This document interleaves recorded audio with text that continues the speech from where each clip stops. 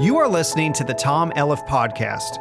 Tom Elliff pastored for 42 years and was also the president of the International Mission Board and the Southern Baptist Convention. He is the founder of Living Word Publications. Now, here is Tom Elliff. We're studying through the book of Colossians. I want to ask you a question. The question is the title of the message this morning. Who is he to you? Who is he to you? And of course, the he to whom I'm referring is Jesus. Who is Jesus to you? In just a few moments, we're going to be standing together. We'll be reading a passage of Scripture from Colossians as we continue our verse-by-verse study through this book. And this passage, beginning with verse 14, continuing down through the 19th verse, I think is the most significant passage in all of the Bible relative to the ministry of Christ. I do not believe you can find a passage of Scripture any place that says more, that is so filled with meaning when it comes to defining the life and the ministry of Christ than this passage that we're going to consider this morning.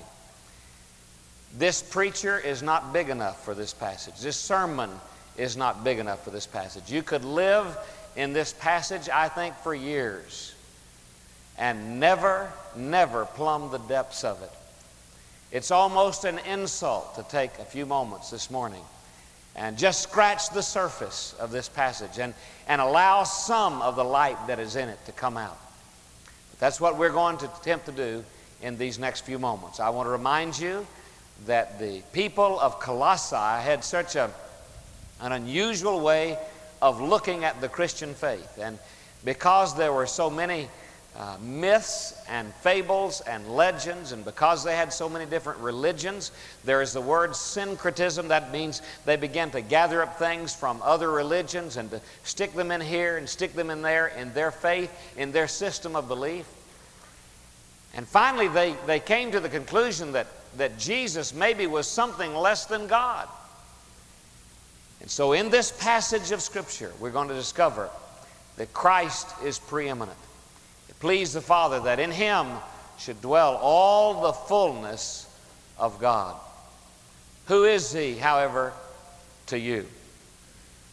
Picture a street scene, any great town in America, and walking along that street is a man well-dressed. He goes from shop to shop. As he enters one shop and then another, no one particularly notices, although the attendants in those shops, the sales clerks, they give him the attention that a sales clerk ought to give them.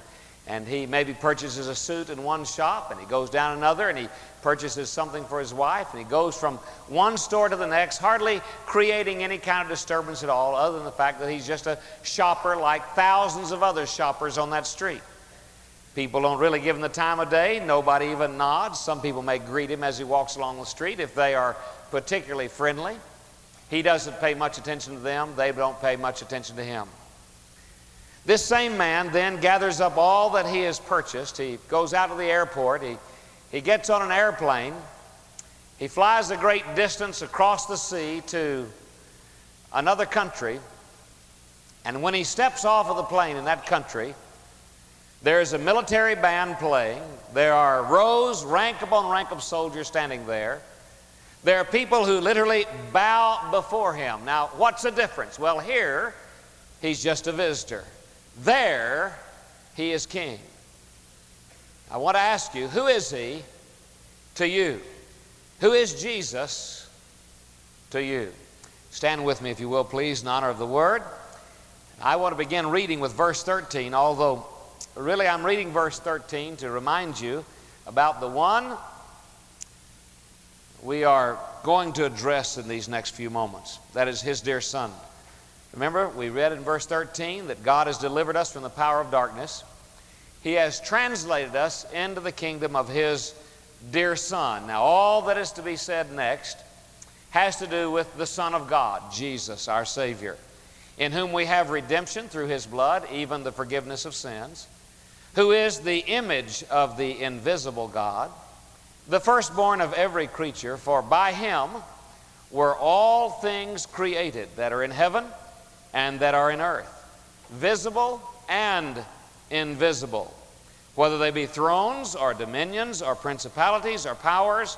All things were created by him and for him. And he is before all things. And by him all things consist. Or the word there is very interesting. All things hold together. Verse 18, he is the head of the body, the church, who is the beginning, the firstborn from the dead, that in all things he might have preeminence. For it pleased the Father that in him should all fullness dwell. Now let's bow our hearts before the Lord in prayer. And Father, as we bow before you, our heart's desire is that you would bring to this service that kind of eager attentiveness, that rapt attention, that riveting focus upon your word and upon you, and most especially, dear God, our Savior, the Son, Jesus. And Father, I pray that in the moments that we spend together, we will understand how important it is for every one of us to acknowledge him for who he is, King of kings, Lord of lords, Creator of all things. And Father, I pray that somehow you would give us a way of understanding. Help us, Lord, this morning to be able to wrap our hearts around the truth of this passage, as difficult as it may be for us to comprehend, because it is so large in scope, so majestic, so deep, and so high. Father, I pray that somehow you will allow us to embrace with our spirit, not just our intellect, but to comprehend and apprehend the truth of this passage. And I pray it in Jesus' name. Amen. Would you be seated? But be sure and keep your Bible open to Colossians chapter 1. Who is he to you? Who is he to you? Did you know that there are many people who have a smaller idea of Jesus than what the Bible tells us Jesus is? There was a book written one time about God. It was entitled, ironically enough, Your God is Too Small. And in that book, of course, the author attempted to point out the fallacy of believing that God is something less than God, believing that he's like the great-grandfatherly figure, or like he's a divine policeman who blows a whistle every time you're doing something that's having fun, that's fun, or that he sits up on a cloud and sort of passes the time, or that he's created the earth, wound it up, thrown it into space, and has gone away to do something else, and is not personally interested in you. Well, all of those, says the author, are small ideas of God. I have discovered that there are many small ideas of Jesus. And one of the things that separates Christianity from religions, and I want to remind you that religion is man's attempt to get to God. The word religion, return to the law, or return to the bondage of ritual. Man's attempt to get to God. But Christianity is God coming to man. That is the one distinction above all others of the Christian faith. It is a relationship with God, a personal relationship with a personal God. Now, the significance of that is staggering. My prayer before the message this morning was that God's Holy Spirit would in some way impart this to you, because I can't. Words cannot do it. Illustrations cannot do it. It will only be when God, by the miraculous work of his Holy Spirit, opens up your heart and plants this truth within it, that your life and my life will be changed. Who is he to you? I want you to look at the life of our Lord Jesus from three different aspects. As a matter of fact, we might say that there are three different entities who are going to come this morning, and they're going to give us a testimony about who Jesus is to them. Now, before deciding who Jesus is to you, I think you would want to hear from God. It's important to know who he is to God. I think you would want to hear from all of creation. It's important to understand his relationship with all of creation.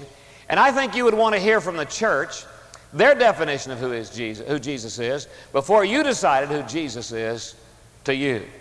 And so with your Bible open to Colossians chapter 1, let's answer this question. Who is Jesus to you? Now, I can tell you who he is to me. And we'll talk about who He is to God and to creation and the church. But all through this, I want you to think, asking yourself this question: is He that to me? Have I understood Jesus and worshiped Him as being the person the Bible says He is? And so let's look at who Jesus is. First of all, in relation to God. You might want to write these words down, or at least remember them. The Bible tells us that Jesus is the exact character of God. Let me say that again. Jesus is the exact character of God. Now, over in the first chapter of the book of Hebrews, and you don't need to turn to that passage, but in the 3rd verse of the first chapter of the book of Hebrews, the author uses a phrase. He says He is the express image. And if we were to take the Greek word that is translated there, express image, it would sound just like our English word character. Character. There's a different word, however, used in this passage. Notice in verse 15, He is the image of the invisible God. Now, what I want you to understand, and what the Apostle Paul was wanting the Christians in Colossae to understand, is this: Jesus is not just a look-alike, He is God. Jesus is God. He is God incarnate. That word carnate, carnivorous, in the flesh. He is God in the flesh, but He is God. The fathers in their creeds would have a testimony that went something like this: He is God of very God. Jesus is God. He is the very form of God. He is the exact character of God. Now, you have your Bible open to Colossians chapter 1, and so I want you to see two statements that the Apostle Paul makes just to undergird this truth. First of all, he says He is, verse 15, He is the image of the invisible God. No man has seen God at any time. As a matter of fact, the woman at the well asked Jesus, where do we worship God? He said, God is a spirit. But there is one time when this world had an opportunity to see God in the flesh right before them, and that is in the person of Jesus Christ. He is the image, and there the word is another word that with which you're familiar. It is the word icon. Icon, the very image of the invisible God. He's not a copy. He is really God, but He is in the flesh here with us. God is invisible. He is the visible manifestation of God. Maybe I could express it this way. I talked with a lady one time who told me what it was like when she was growing up with her father away in the war. He was in Korea, I think, during the Korean conflict. And she said, I was born just a little while before my father left for Korea. And so she said, I had no recollections of my father in the flesh. But she said, as I grew up, my mother would point to pictures on the wall and she'd say, that's your daddy. One of these days, your daddy's going to come home. She said, when I would fall down, I would run home, and my mother would pick me up, cradle me in her arms. She'd say, there. Daddy would want you to be a brave little girl. You know, Daddy loves you. You know, Daddy's coming home one of these days. She said, many times, after the postman came, I would ask Mother, have we got a letter from Daddy? And she said, yes, Daddy's written a letter. And listen to what Daddy says to you. And she would read the words of her father to her. And she said to me, my daddy was a picture on the wall, a letter in the mail, and the testimony of my mother.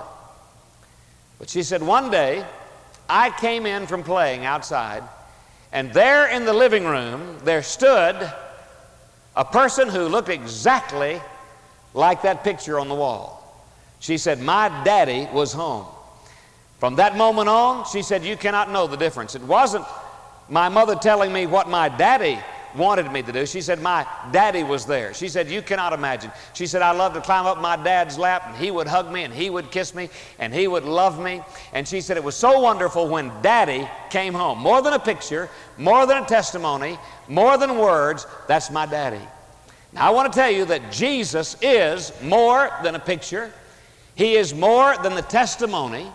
He is more than the words of the Bible. He is God in the flesh. He is the image, the Bible says, of the invisible God. Jesus really is God, all right? Now, that's important for you to understand.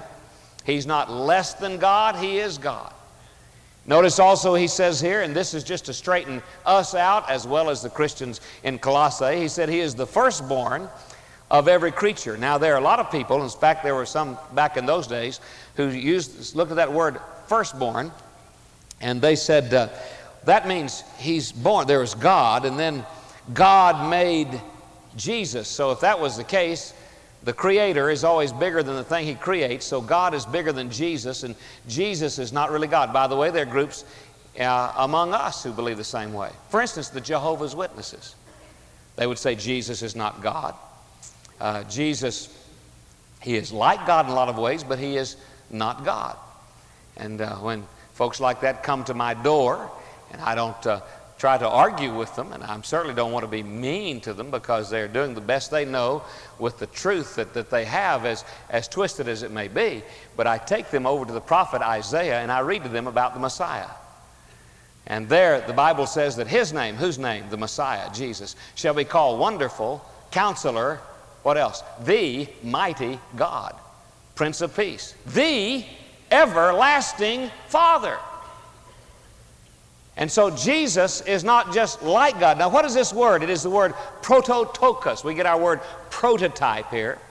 But it means more than that. It means He is first over all creation. Let's look at it again. He is the firstborn of every creature. If you look at that in the original language, it would be He is the firstborn who is over, or first over all creation or creatures. Over in the 14th chapter of John's Gospel, verses 7 through 9, we find Philip. J.R. Church and I were visiting on the telephone a couple of days ago, and he reminded me of this passage of Scripture, J.R., and I'm grateful for that. Because it was there that Philip, said to Jesus, he said, Jesus, you could do us a real favor. If you would show us the Father, we're your friends. Show us the Father and it would suffice. That would be sufficient for us. And Jesus never sinned by being, in an unholy way angry at people, but perhaps with a little righteous indignation. He said, Philip, have I been with you such a long time and you've not really known me? He who has seen me has seen whom? The Father. For I and the Father are one. And so it's important for you to understand that as far as God is concerned, and that's the opinion that really counts, isn't it? God says, Jesus is my exact character. There's God the Father, God the Son, God the Holy Spirit. Jesus is the exact character of God, coming to earth, dwelling in the flesh. Now that's how Jesus relates to God. What about His relationship to all of creation? All right, we've said, first of all, He is the exact character of God. What about creation? He is the enthroned chief of all creation. He is the enthroned chief, and I want to underline both of those words. He is the enthroned chief of all of creation. Look with me at verses 16 and 17. For by Him were all things created that are in heaven and that are in earth, visible and invisible, whether they're thrones or dominions or principalities or powers. All things were created by Him and for Him. And He is before all things, and by Him all things consist. Now, if you just circle those two verses and somehow let God help you to make a mental note, if you don't make an actual note there in the margin of your Scripture. But those two verses speak of three things, at least, relative to Jesus and creation. All right? Now, notice, first of all, he says, Jesus is the instrument of creation, His instrumentality. That is, He is the one who created everything. Notice, by Him were all things created. He is the creator. He is the creator. We read in Genesis chapter 1, in the beginning God created the heavens and the earth. Now when we get over into the New Testament to the Gospel of John, John informs us as to how this happens. He says here, all things were made by Him, that is by Jesus. And without Him was not anything made that is made. So Jesus is the Creator, the instrumentality of our Lord as related to creation. He is the Creator. We are His by virtue of creation. We should want to adore Him by virtue of the fact that He is the one who made us. The Bible says the earth is the Lord's and the fullness thereof, the world and they who dwell therein. His instrumentality. But I want you to see something that's even more significant, and that is the inclusiveness of our Lord in creation. The inclusiveness of our Lord in creation. He not only was instrumental in creating everything that is created, everything that is included in what He created. Notice what He says here. By Him were all things created. Verse 17, He is before all things. Verse 19, it pleased the Father that in Him all fullness should dwell. Verse 16, all things were created by Him and for Him. All inclusive. Now, just so that we won't miss the point, the Apostle Paul goes into some detail for us. He says things in heaven as well as things on earth. We think about creation as being what's on earth, but he says things in heaven as well as things on earth. Did you know that it is estimated now by astronomers that there are as many stars, and of course our sun is a star with its own solar system, but there are as many stars in galaxies out in the universe as there are sands on all the beaches of this earth. Can you imagine that? 10 to the 25th power. As many stars with their own systems revolving around them as there are sands. You go out to the beach and you just pick up sand and let it drift, and you think about all the beaches of the world. As many stars as there are sands on the beaches of this world. Things you can see, he says here, things in heaven and things on earth. Notice what else he says. Things that are visible, things you can see. He said, in case you wonder about it, there's a whole other kingdom out there that you can't see, and He created them too. Things which are visible and things which are invisible. They're visible things like this earth. They're invisible things like gravity, the pull of gravity. Things visible, things invisible. He even gets more definitive. He says, inanimate objects, things is that word. By Him were all things created. Inanimate things, things that don't move. But also animate beings, things that move, think, exist, have life. He says, by the way, that's true whether they're angelic or whether they're earthly. Why, no matter what order they're in, whether they are thrones or dominions or principalities or powers, whether that is on earth or whether it is in the spiritual world, He created them all. Think about that.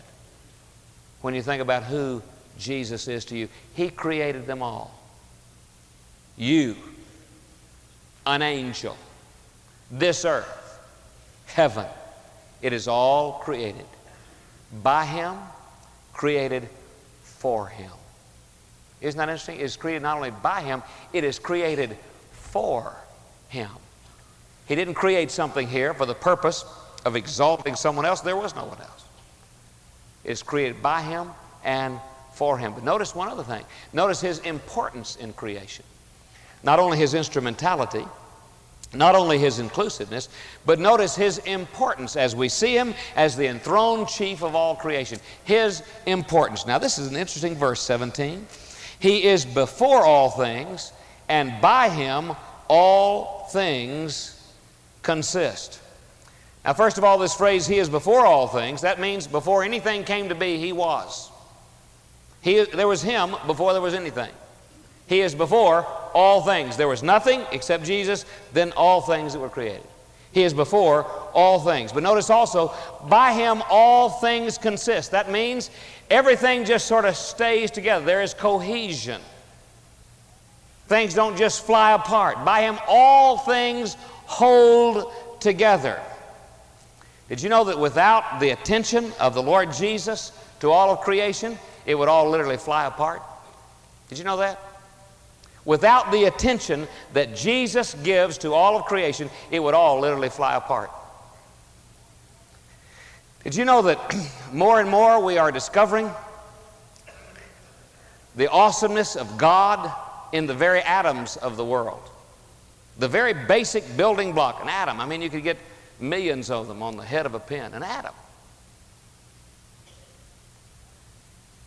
Scientists will tell you that an atom makes them scratch their head. Because you see, everything that they know about the laws of physics tell you that an atom can't stay together. Things which have opposite poles should fly apart, and yet for some reason atoms stay together. They hold together, and scientists would say that doesn't make sense. As a matter of fact, I was reading in John MacArthur's book on the book of Colossians, and he quotes Carl K. Darrow of the Bell, these are the AT&T laboratories, and this man is talking about the structure of the atom. And this scientist in the Bell Laboratory says, as a scientist, I have to tell you, all nuclei, that's what's at the very heart of an atom. He said all nuclei have no right to be alive. There's no reason for them to be around here at all. Indeed, he says they should never have been created. In other words, he says their existence runs against everything we know about the laws of physics. If created, they should have blown up instantly. He said, we have learned how to split the atom. He said, what keeps us from just blowing up? He said, if they ever existed, they should have blown up instantly. And yet he said, here they are, the basic building block of all of the universe. And he says there is, and of course he doesn't give testimony to God, but he sort of does in a backhanded way. He said there is some inflexible inhibitor. We don't want to call him God, you see, but there is an inflexible inhibitor, an inhibition. He said, holding them relentlessly together. Goes on to say, the nature of this inhibitor is a secret. Well, to him. But he said the nature of this inhibition is a secret. He said, one thus far reserved by nature for herself. The Bible says all creation gives testimony to the reality of God. He is instrumental in creation. Everything is included in that creation. He is so important that if He is not attending to us today, everything flies apart. He is the exalted chief, or rather the enthroned chief of all creation. So we've seen Him as the exact character of God, the enthroned chief of all creation. Who is He to the church? All right, He is the exalted captain of the church. He is the exalted captain of the church. Look at verse 18. He is the head of the body, the church, who is the beginning, the firstborn from the dead, that in all things He might have preeminence. That means be in first place. Very simply. In everything, He might be number one. He might be number one. You see these people on TV and the team's doing great. Boy, you can see a lot of that right now. We're number one. We're number one. We're number one. Wonder what it sounds like to God. We're number one. We're number one. We're number one. No, He's number one. He is the exalted captain of the church. Notice His position. He is the head of the body. I want to tell you something. The body needs to all be together, but it can do without certain parts. It can still exist to some extent without certain parts. But I'll tell you, there's one thing you cut off when you hadn't got a body, and that's the head. He is the head of the body. Everything emanates from Him. Notice He left us not only His position, but His pattern. He is the beginning. In other words, He's the first one who showed us after He died and with His death redeemed us. We've already read in verse 14. After He redeemed us by His death on the cross, He showed us what people who believe in Him will experience They will be alive. They will be resurrected from the dead. He is the beginning, the firstborn from the dead. That is, the firstborn out of the dead. He showed us that you can have eternal life. His life was the pattern for that. And notice His preeminence. In all that in all things, He might have the preeminence. He might be number one. But who is He to you? Who is He to you? We've seen Him as the exact character of God, the enthroned chief of creation. We've seen Him as the exalted captain of the church. Who is He to you? My wife bought a book for our children some years ago, and Kareem, you'll appreciate this. The book was a Russian story, and the title of the story was My Mother is the Most Beautiful Woman in the World. I don't know if you've ever heard that story or legend or fable or something like that, but you're going to like it. And it's from Russia, and don't tell anybody any different, okay? All right. But it's a Russian lady. My mother, it says, is the most beautiful woman in the world. And the story is very simple. A little girl is found in a wheat field. She's lost. And she can't remember her name, at least her last name. And the people begin looking around and say, where is your family? You know, where do you belong? And finally someone says, well, who is your mother? And all she can think of to say is, my mother is the most beautiful woman in the world. And so they set out to find her mother. They look around the wheat field, not anybody very pretty out there. And so they went into town. They took this little girl into town, and they thought of 2 or 3 ladies in town. You got to know this was an embarrassing thing for everybody else. But they thought of 2 or 3 ladies in town who were sort of strikingly beautiful. And so they brought these ladies before this girl, and she shook her head, and there wasn't any of them. And so they got in touch with some of the surrounding towns, and they said, send the most beautiful ladies. You know, we've got a little lost girl over here. She says her mother's the most beautiful woman in the world. Send these ladies over here. And so these other ladies come, and I mean, they're just, some of them are knockouts, and some of them just think they're knockouts, but they're over there, and they're smiling at this girl, and this girl says, that's not my mama, and that's not my mama, and she's not my mama, and she's not my mama. Boy, they are so frustrated, and they're sitting there trying to think what to do. And in the crowd out there, pushing through the crowd, is this rather dumpy-looking lady. Her hair is pulled back, in a scarf, and she's snaggle-toothed, and she's a lot of pounds overweight, and her clothes are sort of dirty, and she's got a wash rag, and she's she's been at the kitchen sink, and she's drying off her hands. And she's furtively looking. She comes through the crowd, and this little girl's eyes just brighten up, and a big smile breaks across her face. She says, there she is, my mother. Didn't I tell you folks, she's the most beautiful woman in all the world. That's a neat story, isn't it? Who is he to you? You see, to the world, the people who don't know Jesus, He's the one to be crucified. He's the one to be mocked. He's the one to be misunderstood. He's the one to be spit upon. He's the one to put aside. He's the one to reject. But I want to tell you something. To blood-bought, born-again believers, to people who are part of the family of God, He is the most beautiful, the most wonderful, the King of kings, the Lord of lords, Creator of all things. Now, who is Jesus to you? Would you stand with me? Heads are bowed and eyes are closed. Heads are bowed. Eyes are closed. I'm going to ask our counselors to come. They'll be standing right here at the front. This is invitation time. Your personal invitation to come to Jesus. If you've made a decision in our church recently, for instance, those of you who were baptized this morning, others of you have joined by baptism or been baptized or joined by letter from a sister church, and we've not introduced you. You've come to another service. Maybe you came Wednesday night or last Sunday night. We've not introduced you to your church family. I'm going to ask you the moment we begin singing to make your way forward and be seated over here to my left, to your right, where it says seating for new members. I believe there are people here this morning who will want to come and become a part of this church family, and I would urge you to make that decision. If Jesus is to you King of kings and Lord of lords, Creator, Savior, well, I want to urge you to come and just become a part of this church family. Some are coming even now to say, we want to plant our lives in this church. We want to be a part of this church family. And I rejoice in that. Still others are coming. That's it. You don't have to wait till we sing. If God's spoken to your heart, you know you ought to be a part of this church, you just come and join.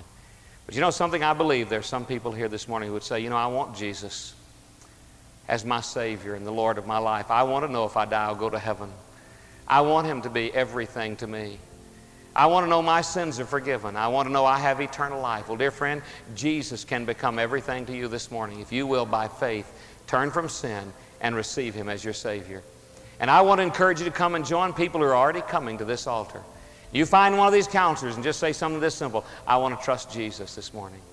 I want to trust Jesus this morning. Young or old, mom or dad, grandparent, single, family. I want to trust Jesus. We want to trust Christ this morning. Receive Him by faith as our Savior. He died on the cross for you. He's risen from the grave.